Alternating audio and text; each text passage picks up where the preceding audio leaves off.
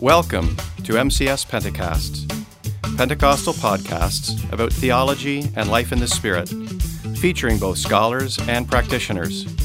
MCS Pentecasts are produced by Masters College and Seminary in Ontario, Canada. I'm Peter Newman, Assistant Academic Dean of Masters Pentecostal Bible College.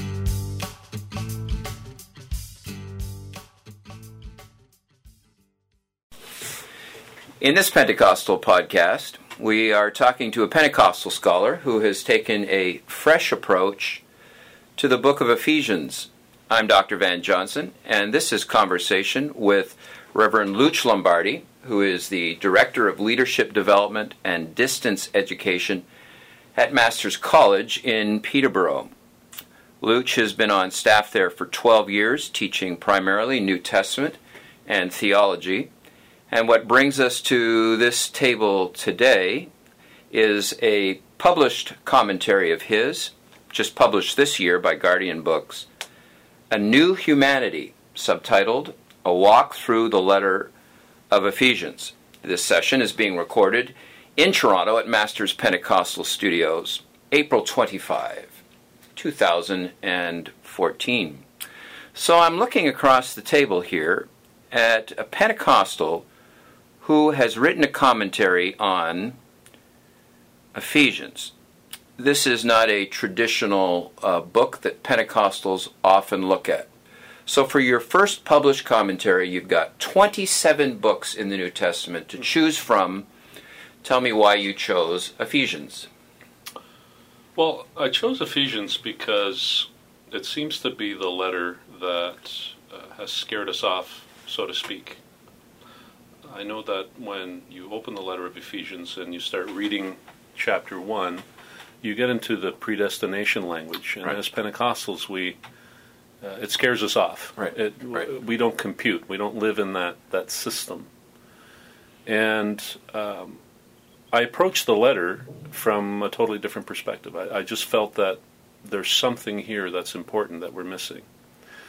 And I'm obviously borrowing from the perspective of others. Others feel that Ephesians is Paul's big picture letter, even more so than Romans. Romans is where he is addressing a distinct church issue, wanting to make the church in Rome his base as he was going to branch out into Spain. Right. So there was some problems there. He had heard about them. He knew about it because he names about 20 some odd people at the end of the letter. Mm-hmm. So obviously he's heard. Mm-hmm. So we know that Paul's talking to a specific audience. But when you read Ephesians, you realize that the only other person he mentions is Tychicus. So you get the impression that this is a broader letter. Mm-hmm. And when you read the first chapter of my book, I point out the fact that Paul didn't have to address an issue here. He actually dives right into some of the largest thoughts you're ever going to read biblically about God. And so that's intriguing to me. And to think that we've missed that because we've let the predestination language scare us says to me, as Pentecostals, we need to revive this letter for ourselves and our framework. So, Gotcha. Well, that's very intriguing. You're right. You don't get very far into Ephesians before you read, He chose us in Him before the foundation of the world. Mm-hmm. Where I am going to ask you, where sometimes the Pentecostal debate has swirled,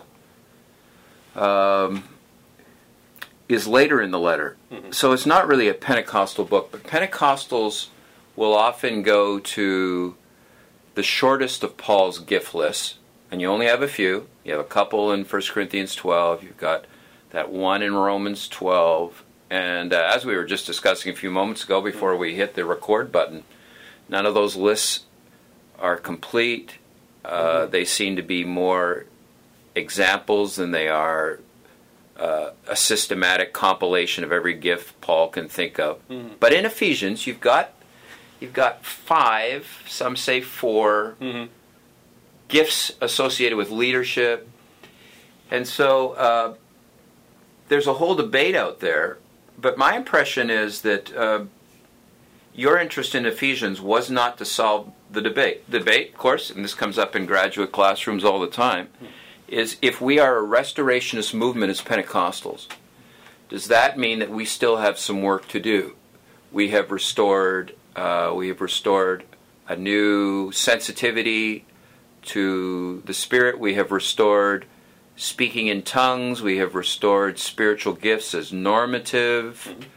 There are some that are thinking that the Pentecostals should finish the work now and restore what are sometimes referred to as the fivefold offices of the church, which is not Pauline language, and it's certainly not language from Ephesians, but that's not what drew you to this text, right? Trying to figure out who the apostles are and whether they're still current, or the prophets, evangelists, pastors, and teachers. But that's not what drew you into Ephesians either.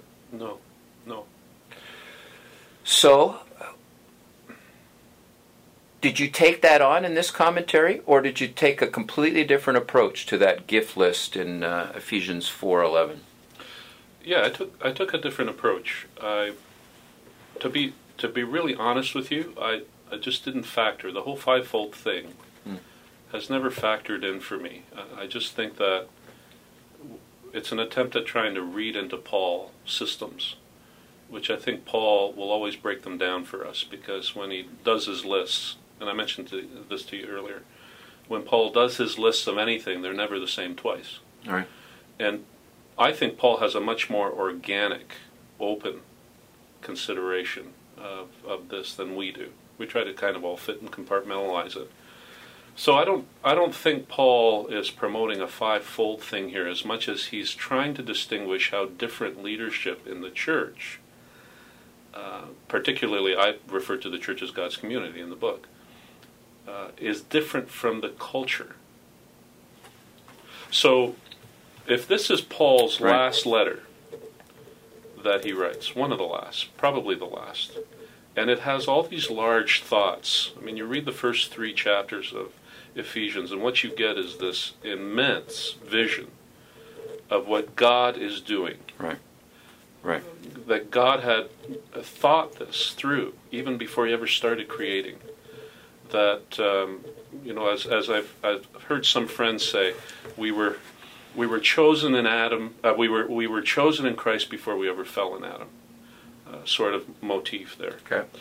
That what Paul is really doing here is he's establishing a competing story. He's responding in a certain sense by reminding Christians at large in the early first century of the all-encompassing story that they've been collected in terms of their relationship with God. So in light of that, when I look at Paul talking about leadership in Ephesians, he's identifying what are familiar categories that would have been familiar to them, that show that leadership in God's community gives, as opposed to the leaders of the Roman Empire that take.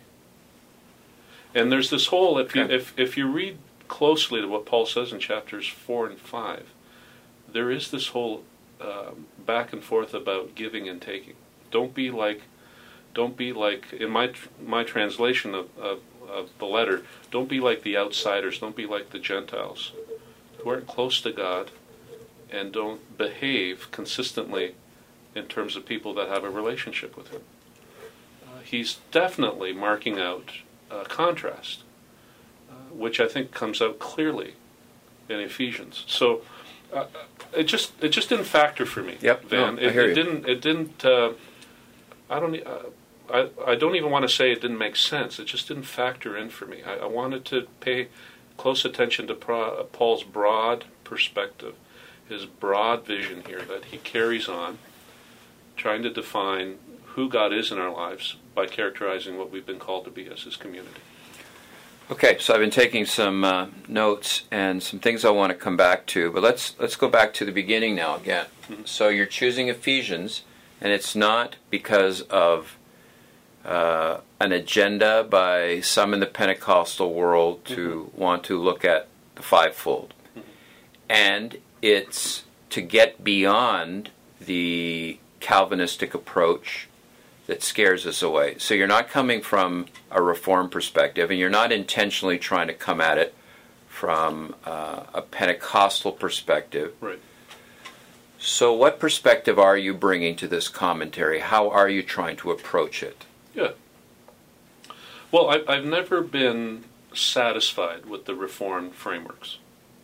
And I know historically, in the Pentecostal education I received, there always seemed to be this discontinuity between the systematic Reformed theology we were taught and our Pentecostal experience theology on the other side. And I was so dissatisfied with that I realized there's got to be something else that could work as a framework, that could help us as Pentecostals read the Bible and see our experience fresh in it. And what I've done is I've gone pre-Calvin. I've gone pre-Reformation. I've gone back to the Trinitarian framework that the early fathers worked through.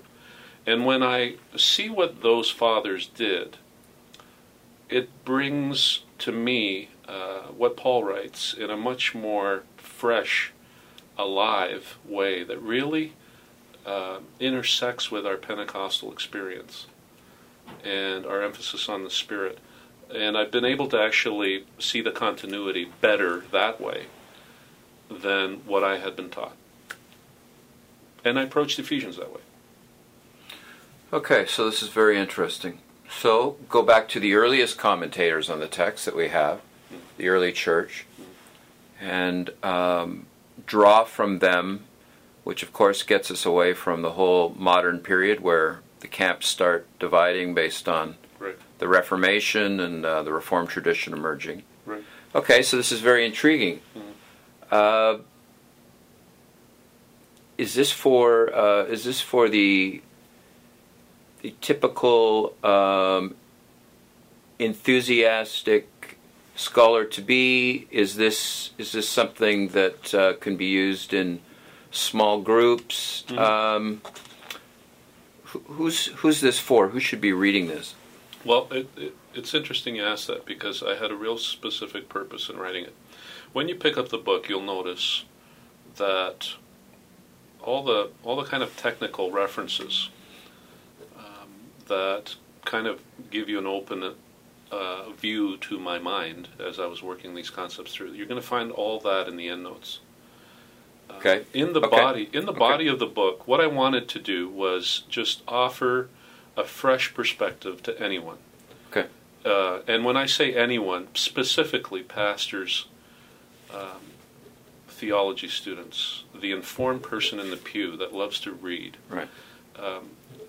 That was my target audience. That the average person in the pew could pick up the book, read it through, and not consult the endnotes. Right.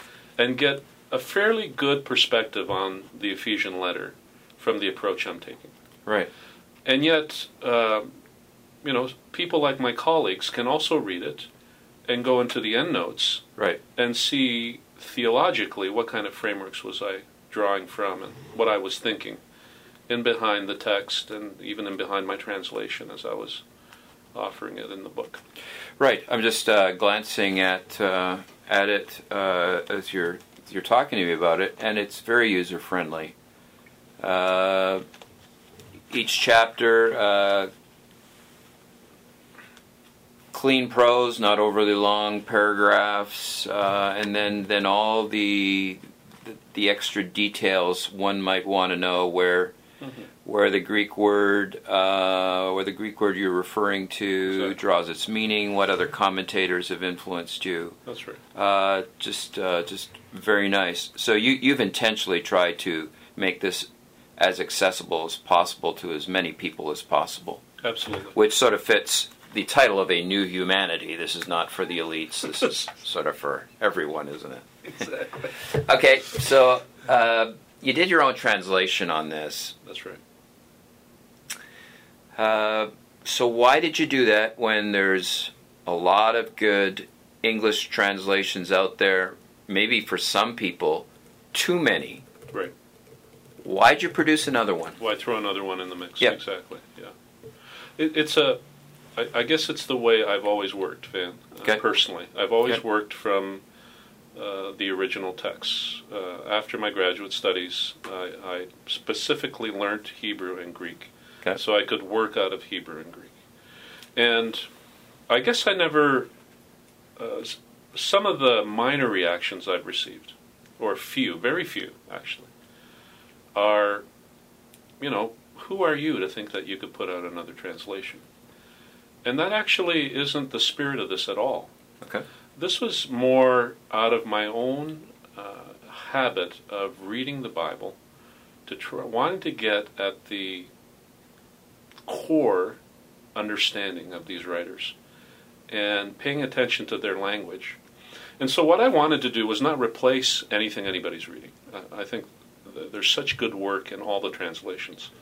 And even historically, as the KJV takes a little bit of bad rap, that sometimes the KJV is really good. Sure. Yeah. So I'm not proposing replacing. Yeah. I'm just offering another view. Sure. So as you're reading, and we all have our favorite translations, right? Yeah. New Living Translation, the NIV, the ESV, they're all out there. And what I'm saying is, just have another perspective here, have another look, and just see what I did. And the reason I wanted to do that was so that I could highlight what I saw Paul saying in the letter as I was going through. Well, the great advantage for anybody reading this commentary is that obviously you're not working through somebody else's translation when the wording isn't exactly the way you'd want it and having to explain, well, they chose this route. Mm-hmm. The Greek text says this. Mm-hmm.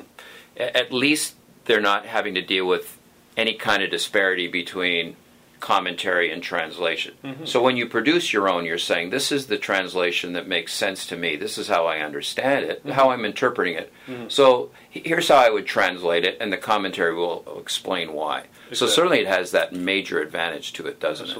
Absolutely. And there are points in the book where I point out and explain in detail, why did I translate it this way? Sure. And I was very careful because I know that people would be asking the questions.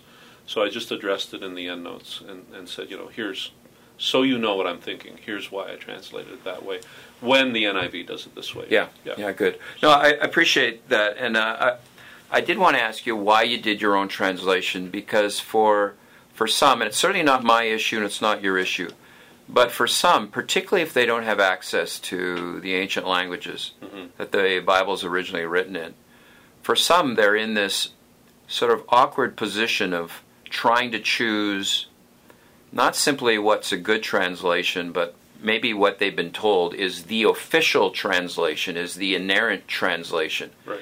And you've got some pretty strong voices arguing for one English translation as opposed to another as the authentic Word of God. Mm-hmm. And of course, for anyone who knows the ancient languages, you know that translation is always interpretive. And so no English translation can ever say they've exhausted it. So I hear what you're saying. This is your approach. You're not trying to replace it. But this is your commentary. And this is the work you did on the text to get there. So you've published it along with your text. So, yeah, absolutely. Okay, great. So we hope you've enjoyed this episode of MCS Pentecasts, podcasts produced by Masters College and Seminary. MCS Pentecasts are available online at mcs.edu and also through iTunes Podcasts. Masters College and Seminary offers biblical, theological, and practical courses from a Pentecostal perspective at both undergrad and graduate levels. For more information on graduate courses offered through Masters Pentecostal Seminary in Toronto, Ontario, Canada, visit mpseminary.com. For undergrad courses at Masters Pentecostal Bible College in Peterborough, Canada, please visit mcs.edu.